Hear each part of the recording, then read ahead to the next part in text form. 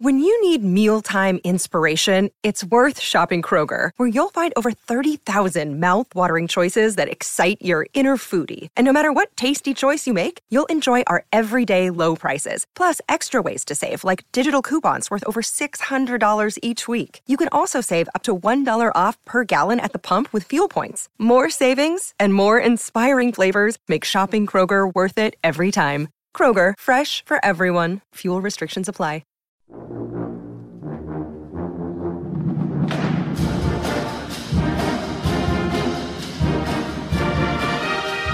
Hello again, everybody, and welcome into Gamecock Central Radio. Emerson Phillips with Scott Davis to talk some Gamecock football. A heartbreaking defeat for the Gamecocks on Saturday in Knoxville, and Scott's column is up this week on Gamecock Central. Scott, our Gamecock Central writers, our reporters, typically do their best to be objective and report the news as it happens, as it concerns Gamecock football and the like. But your perspective is a little bit different, Scott. Hope you'll tell us a little bit about that. How you doing, bud? I'm doing great. Thanks for having me. Always a pleasure to talk to you. Yeah, I'm definitely not objective. Let there be no doubt about that. I'm a Gamecock fan. So, as always, as we always say on this podcast, take my opinions with a grain of salt. If you're a Gamecock fan, just pretend that I'm talking to you fan to fan, not necessarily representing the opinions of Gamecock Central. These are just my opinions as someone who loves the University of South Carolina. Good deal, Scott. I particularly enjoyed your column this week, and I wanted to get you to tell us about your trip to New York City. You did not watch the game from your home in Atlanta, which you would typically do if you're not in Columbia watching at Williams-Brice. You typically watch at home in Atlanta, but you were in New York City this weekend. Tell us about the trip. Yeah, it was a great trip. Beautiful fall weather up there all weekend. My wife had a business event this past week there, and so I decided to tag along at the end of the week. And when she asked if I wanted to do that, obviously I said, well, look, it's during football season. I don't know if we could be making vacation arrangements during football season, but I had decided for once in my life to try to be a good husband, and if need be, and I wound up just scrolling through Twitter on my phone to keep up with the game, then that's what I was going to do. In fact, before we left, my mom said, how in the world are you going to write a column this week if you're not able to watch the game? And I said, well, I'll figure something out. And lo and behold, didn't need to figure something out because, as I wrote in the column, my wife and I ended up at one of the wildest, most raucous Gamecock parties I've ever been to, and that was at a place called the Mason Jar in downtown Manhattan. It was an incredibly fun evening. I really enjoyed my time there. Thanks to everybody that works there and that invited us to come there, and to the New York City Gamecock Club, because they put on a great show there. Hey, I thought it was interesting, Scott. You met somebody the night before that had also attended the University of South Carolina, and this fella said, hey, you should come to the Mason Jar and watch the game there. And it was Gamecock, garnet, and black everywhere when you showed up. I don't know what you were expecting, but I got the impression that you were expecting something maybe a little bit different, and it turned out to be a big Gamecock party. Yeah, it was really one of the best Gamecock viewing experiences I've ever had anywhere, and that includes Greenville, Columbia, Charleston, wherever you want to name it, because as you said, our very first dinner in New York on Friday night, we accidentally met a guy who graduated from South Carolina, works at a place called the Polo Bar in New York, and he was just as excited as we were to meet someone who else in the city who went to South Carolina, and so he excitedly wrote down directions to the Mason Jar, and therefore there we were on Saturday watching South Carolina and Tennessee. And yes, I've been to a few of these Gamecock Club viewing party type environments at different places, and usually there's a handful of tables with some tame alumni hanging out, watching one or two flat screens somewhere in the bar and cheering when good things happen. This was not what that was at all. The staff was decked out in Gamecock colors. They were wearing Beat Tennessee stickers everywhere you looked. There was Gamecock memorabilia in the place. There was a huge Gamecock flag hanging from the ceiling, as well as one outside in front of the establishment. Gamecock jerseys everywhere. And it was just a great vibe. It literally was filled to the brim with Gamecock fans. And what was interesting was upon leaving, I was talking to the guy that had initially invited us, and I said, man, this is an amazing turnout, great crowd. And he said, wow, believe it or not, I was thinking it wasn't that good of a crowd. The crowds haven't been as good since we've been losing as they usually are. And I said, man, that can't possibly be true, because it took me about 45 minutes to kind of wrestle my way through the mass of humanity to go to the bathroom at one point. He said, well, last year for the first game of the season against Texas A&M, there was a line waiting to get in of Gamecock fans that stretched for over a block trying to get into the Mason Jar. So if for any reason whatsoever you find yourself in New York City and there's any kind of Gamecock sporting event going on, whether it's basketball, football, what have you, that might be televised, I'd advise you to go there. It's a great place to watch the Cock. How many Gamecock fans do you think were at the Mason Jar on Saturday? Oh, man, there were hundreds. It's hard to put a number into it. I just know that there was no available space in that building. Every seat, every table was taken. It was 4 or 5 deep standing at the bar watching the game. Like I said, trying to get to the bathroom was a journey. It was a difficult endeavor trying to wrestle your way through there, but it was such a positive vibe and a great atmosphere. There was no angst or anxiety involved. It was just people there to support their team and to have a chance to mingle with other fans like them who they don't get to see in that area very often.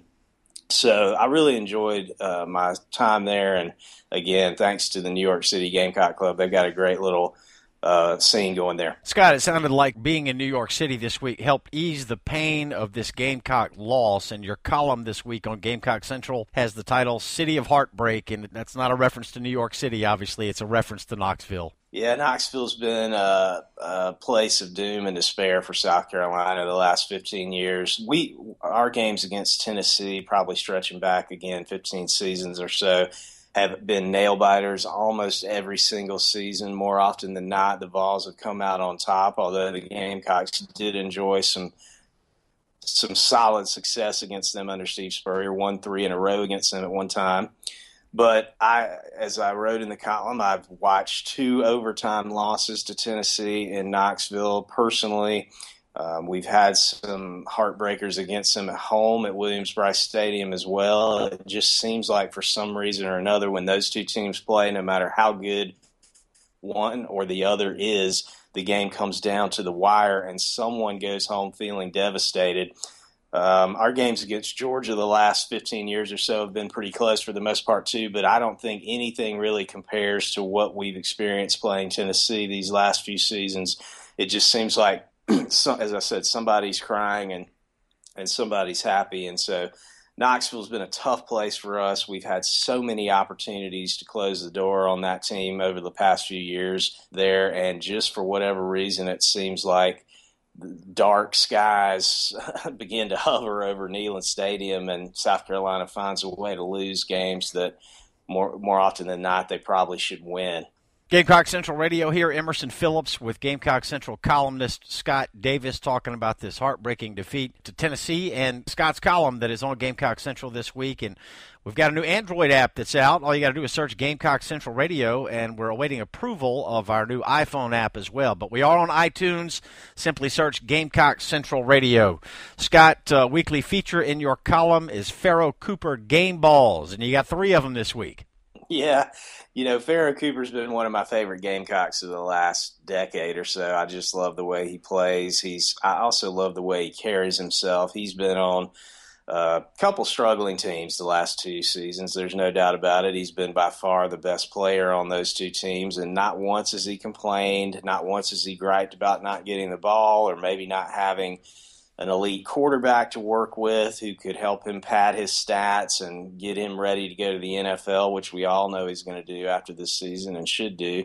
So I respect the way he plays. I enjoy his game, and I like the way he carries himself. And so when we handed out game balls this week, one of the things I talked about, as I've talked about in the last few columns, you just have to admire Sean Elliott's passion. I really do believe he's connected with this team. I think these players are responding to him. The Gamecocks go out there on the road and get behind 17-0 in the first half. They should have folded and died early right there. They should have never been heard from in this football game. You had 100,000 people wearing a despicably colored orange, yelling and screaming in the stands of Neyland Stadium. It looked like it was going to be a rout out there. And lo and behold, the Gamecocks chipped away, fought back, did some good things on offense, and were able to stop the bleeding on defense, especially in the second half. Finally, we're able to get a little pressure on Tennessee quarterback Josh Dobbs, which, if you've watched this Gamecock defense this year, that was seemingly miraculous. But I was very, very proud to watch them out there and proud of the leadership that they have right now with Sean Elliott. I know he's hurting that he hasn't been able to provide the wins that he knows Gamecock Nation desperately wants and needs. But it's hard to argue with the effort. If this team's simply not as talented as the teams they're playing, so be it. But they are giving what they have to give. And particularly on offense, they have somewhat found identity. They're going to try to run the ball, even if it doesn't seem like it's working. They're hoping that they can eventually grind you down over 4 quarters. And they're going to mix things up as well and look for new avenues to move the chains. So I continue to admire and enjoy Elliott's passion, and certainly wanted to give that a game ball because, as I said in the column, I think these coaches are in a pretty difficult situation. You come in at midseason and try to take over a team, rally the troops, a team that's struggling and seemingly without hope, and find a way to get through the last 6 games against some difficult opponents and in some difficult circumstances when you're on the road a good bit. And I think they've really given it their all. I doubt it's hard to sit here and say they'll win these last 3 games and find themselves in a bowl game at 6-6, but at the same time, you can't count them out because they really have played with enthusiasm the last few weeks. I apologize. I should have said there are 4 Pharaoh Cooper game balls this week. Scott, you gave one to the good folks at the Mason Jar in New York City where you watched the game. Hundreds of Gamecock fans there watching the Tennessee game on TV, and you talked about Jadeveon Clowney jerseys, folks wearing Marcus Lattimore jerseys, Gamecock pictures throughout the bar, and it sounded like a great place to watch the game. Yeah, I don't know if Marcus is listening, but if he is by any chance, he may not know this, but he has a lot of fans in New York City. There were tons of Lattimore jerseys on display. There was one guy who even had an official Lattimore jersey, the kind that with the stitching, the exact kind that the players wear on the field, in addition to many, many people wearing the replica Lattimore jerseys. So he's a popular guy still in Gamecock Nation, whether it's in Columbia, South Carolina, or New York City. And again, as I said, the Mason Jar did a great job. New York City cab drivers also, Scott, despite the language barrier? Let me tell you something. You know, I've been to New York several times, stretching back a couple of decades now as an old guy, and the language barrier has always been difficult when you get into a cab in the city, but it's never been as hard as it is right now. I'm telling you, you're going to get blank stares when you announce your address and maybe a grunt or two, but you're never going to get official confirmation that anyone has any idea what you just said or where you're going. And yet somehow or another, miraculously, in about 5 or 10 minutes, you'll cruise up to wherever it was you intended to go. Now, you may not know how in the world you got there, and perhaps the driver doesn't either, but there's just something in the air in Manhattan that makes those cabs get to where they're supposed to go. I don't know how they do it. Very good. Emerson Phillips with Scott Davis here on Gamecock Central Radio. You can get breaking Gamecock news alerts delivered to your email inbox. Simply text USC to 42828. Text USC to 42828 or go to the Gamecock Central homepage for more information on that. Scott, I wanted to mention the 9/11 memorial as well. You said it was every bit as moving as you would expect it to be. Yeah, if you haven't been there, I encourage you to do it. There's a lot of moving memorials across the country, whether it's the Vietnam Veterans Memorial in Washington, D.C., or there are just many to see. But this is one that should go right to the top of your list. If you care about this country, if you remember that day vividly as I do, and anyone my age does, and really anyone even 10, 15 years younger than me does, for people of my generation, I always remember my father talking about everyone of his generation remembered exactly where they were and what they were doing when John F. Kennedy was assassinated. And for those of us who are my age, that day, 9/11, represents the exact same kind of moment. And for our grandparents, it was when Pearl Harbor was attacked.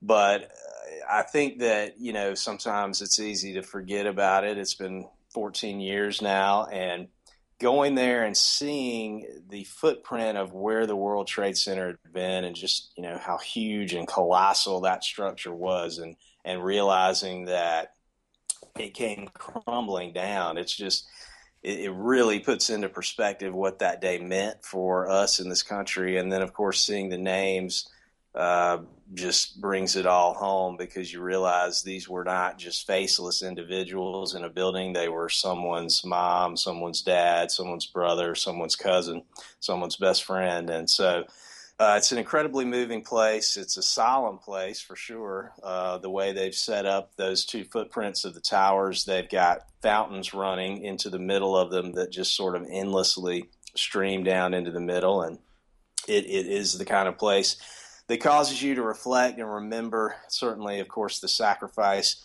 those in the fire department and police departments of New York made that day, and many regular people made that day trying to help their fellow citizens. So if you get a chance to go there, if you're in the New York area for some reason or in the neighborhood of Lower Manhattan, it's absolutely worth a visit. Talking with Scott Davis here on Gamecock Central Radio. Scott gives us a fan's perspective each week, and he was in New York City this past weekend watching South Carolina play Tennessee. Watched the game on TV there in New York. So, Scott, in addition to the Pharaoh Cooper game balls that you hand out each week, you also have Roger Goodell deflated balls, and we have 3 this week. Yeah, I always gave out game balls going back to when I first started writing this column 11 years ago. It's certainly not a novel concept. There's columnists everywhere who give out game balls. I think there are even some Gamecock Central writers who do the same thing. But last year when things started going bad, I started to mix in what I called at the time anti-game balls, because it seemed like each week the Gamecocks were either the players or coaches or fans or someone was doing something that needed to be called out in a not so positive way. And this year, after the endless Roger Goodell, Tom Brady deflated ball saga, in honor of that wonderful sports episode, I decided to name those the Roger Goodell deflated balls. And one of them that I handed out this week was a decision that I'm not sure, and I have not read yet whether this has been specifically addressed, but I have to wonder if something went wrong. I can't possibly believe this was the play call, but South Carolina faced a 4th and 4 around the 43-yard line of Tennessee, somewhere thereabouts. It was near the 40-yard line. And if you've been reading anything about football in the last 10 years or so, it's that statisticians and analysts and others have said coaches do not go for it on 4th down nearly enough. And the reason they believe they don't is because they're afraid that if they fail, they'll be blown up by the media and fans, whereas the safe thing to do is punt. But the reality is, if you go for it on 4th down often, most of the time you will make it.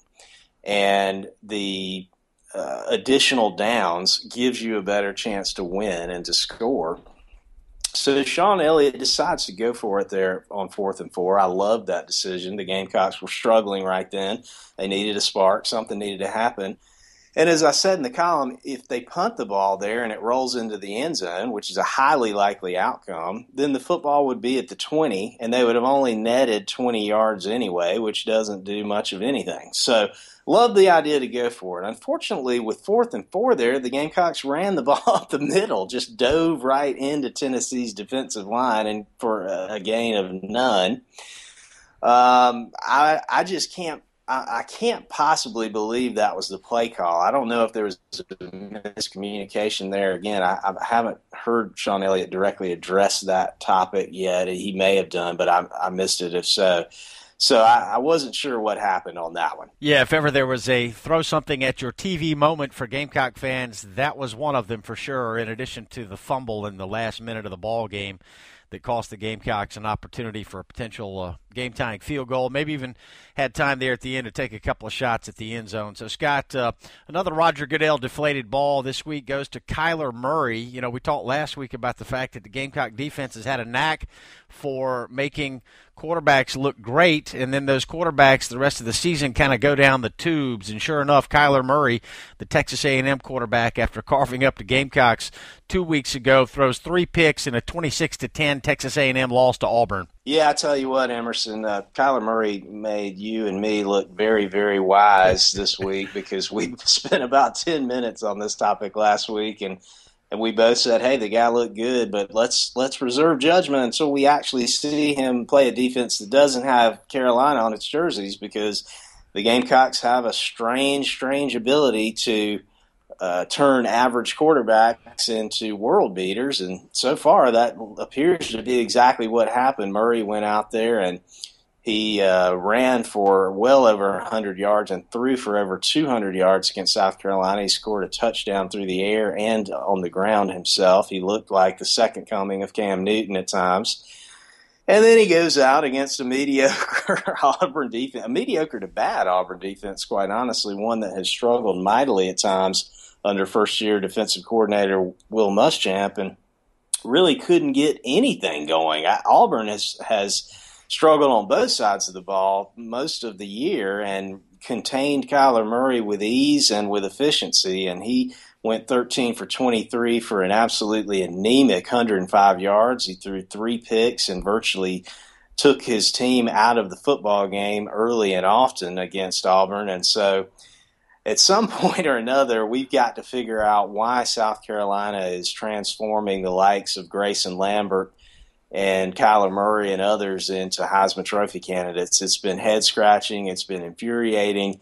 And I don't have the answers for it, and unfortunately it doesn't look like anyone does. Scott, the third deflated ball this week goes to the Hustlers in Central Park up there in New York City. No rickshaw rides, no half-baked park tours for you, huh? Let me tell you something. I get an opportunity to visit larger cities in America fairly often, and I always enjoy doing so. And I've adopted what I had thought was a foolproof way to avoid these shakedowns from drifters and hustlers that you're simply going to run into when you are in a large urban environment. And that is to stare into the horizon and never acknowledge that you're even being spoken to. Just pretend you're looking off into the distance, perhaps that you can't even hear. And it typically works. For some reason, that approach did not succeed in New York. So I finally resorted to just walking directly to them and saying, absolutely not, no. And that didn't even work. These guys are relentless. So if you find yourself with perhaps your wife or a friend or someone wanting to take a walk through Central Park, prepare for battle, because these guys are not going to stop until you essentially sprint away from them. So I don't know what you do about that, but man, those guys are annoying. Well, at least you issued the caveat for anybody who's headed to New York who might not have been there in some time. Scott, you left your article this week with a good, warm feeling, and it really made me feel good as a South Carolina alum myself. You know, it kind of gave me a warm feeling and reminded me why I am proud to be a graduate of the University of South Carolina and a Gamecock fan as well. And I wanted to get you to talk about that a little bit. Your experience in New York kind of rekindled that feeling for you as well, it sounded like. It really did. And I've said this a couple times in the column. Sometimes I think that living in South Carolina and being caught up in the day-to-day of the team and obviously the rivalry with Clemson can sometimes cloud our thinking and make us forget about why we care about this university and this state and this team. And we start to focus on the negatives, and this guy's injured, and this guy failed out of school, and this guy didn't live up to his potential, and these coaches don't know what they're doing. And listen, none of us are immune from that kind of thinking, including me. I've certainly, had some columns this year where I pointed out some things that I thought were unsatisfactory in the Gamecock program. But when you get out of town and you know that no matter what, you're still going to be able to go out and enjoy yourself that night, and you're not going to run into a condescending, annoying Clemson fan or a Georgia fan who makes fun of you for never being able to win. All you have to do at that point is just focus on your own team. A good buddy of mine have talked about this for years on the phone. We get together every Monday morning usually and break down what happened during the game on a previous Saturday. And we've said before, wouldn't it be so nice if Clemson just didn't exist, if it was just us? That way then you could take the losses and they would sting, but the next day you wouldn't have to go to church and get rolled up by some dork who wants to make fun of you, or head into the office on Monday and get teased and made fun of by some coworker who's a loser. And it would be a relief almost to just focus on your own team and not have to fight this sort of double-sided battle where you can't just win, but you got to make sure they lose too. And there's so much anxiety built around that. And when you're out of town, that just doesn't exist. It evaporates. I don't think anybody in that bar wants to see Clemson win the national championship, and I certainly don't either. But if they did, they're not going to have to put up with condescending comments and smug looks from Clemson fans when they go to work on Monday. It's just not going to happen. So in that kind of environment, you can just enjoy your own team. And that's what we all did out there Saturday night. And when I was talking to the guy who invited us to the Mason Jar, he spoke about how positive he still was and how upbeat he was. And he said, you know what, I still think we can beat Clemson. I haven't given up hope on that. And he smiled, and everybody was in exuberant spirits, even though we lost to Tennessee to go to 3-6 on the year. And it did make me think, you know what, this is a resilient fan base. It really is.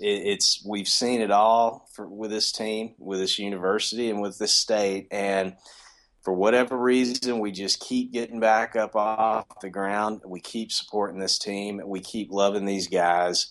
And it hit home to me how much I appreciate the Gamecock fan base and how proud I am to be a part of it. Fantastic column this week, Scott. I much enjoyed reading it and enjoyed doing the podcast with you each week. Let's do it again next week. Looking forward to it, Emerson. Thanks again as always, my friend. Very good. Scott Davis, our columnist from Gamecock Central. I'm Emerson Phillips, and we'll have another edition of Gamecock Central Radio for you with Scott and me next week right here on Gamecock Central Radio. Thanks for joining us.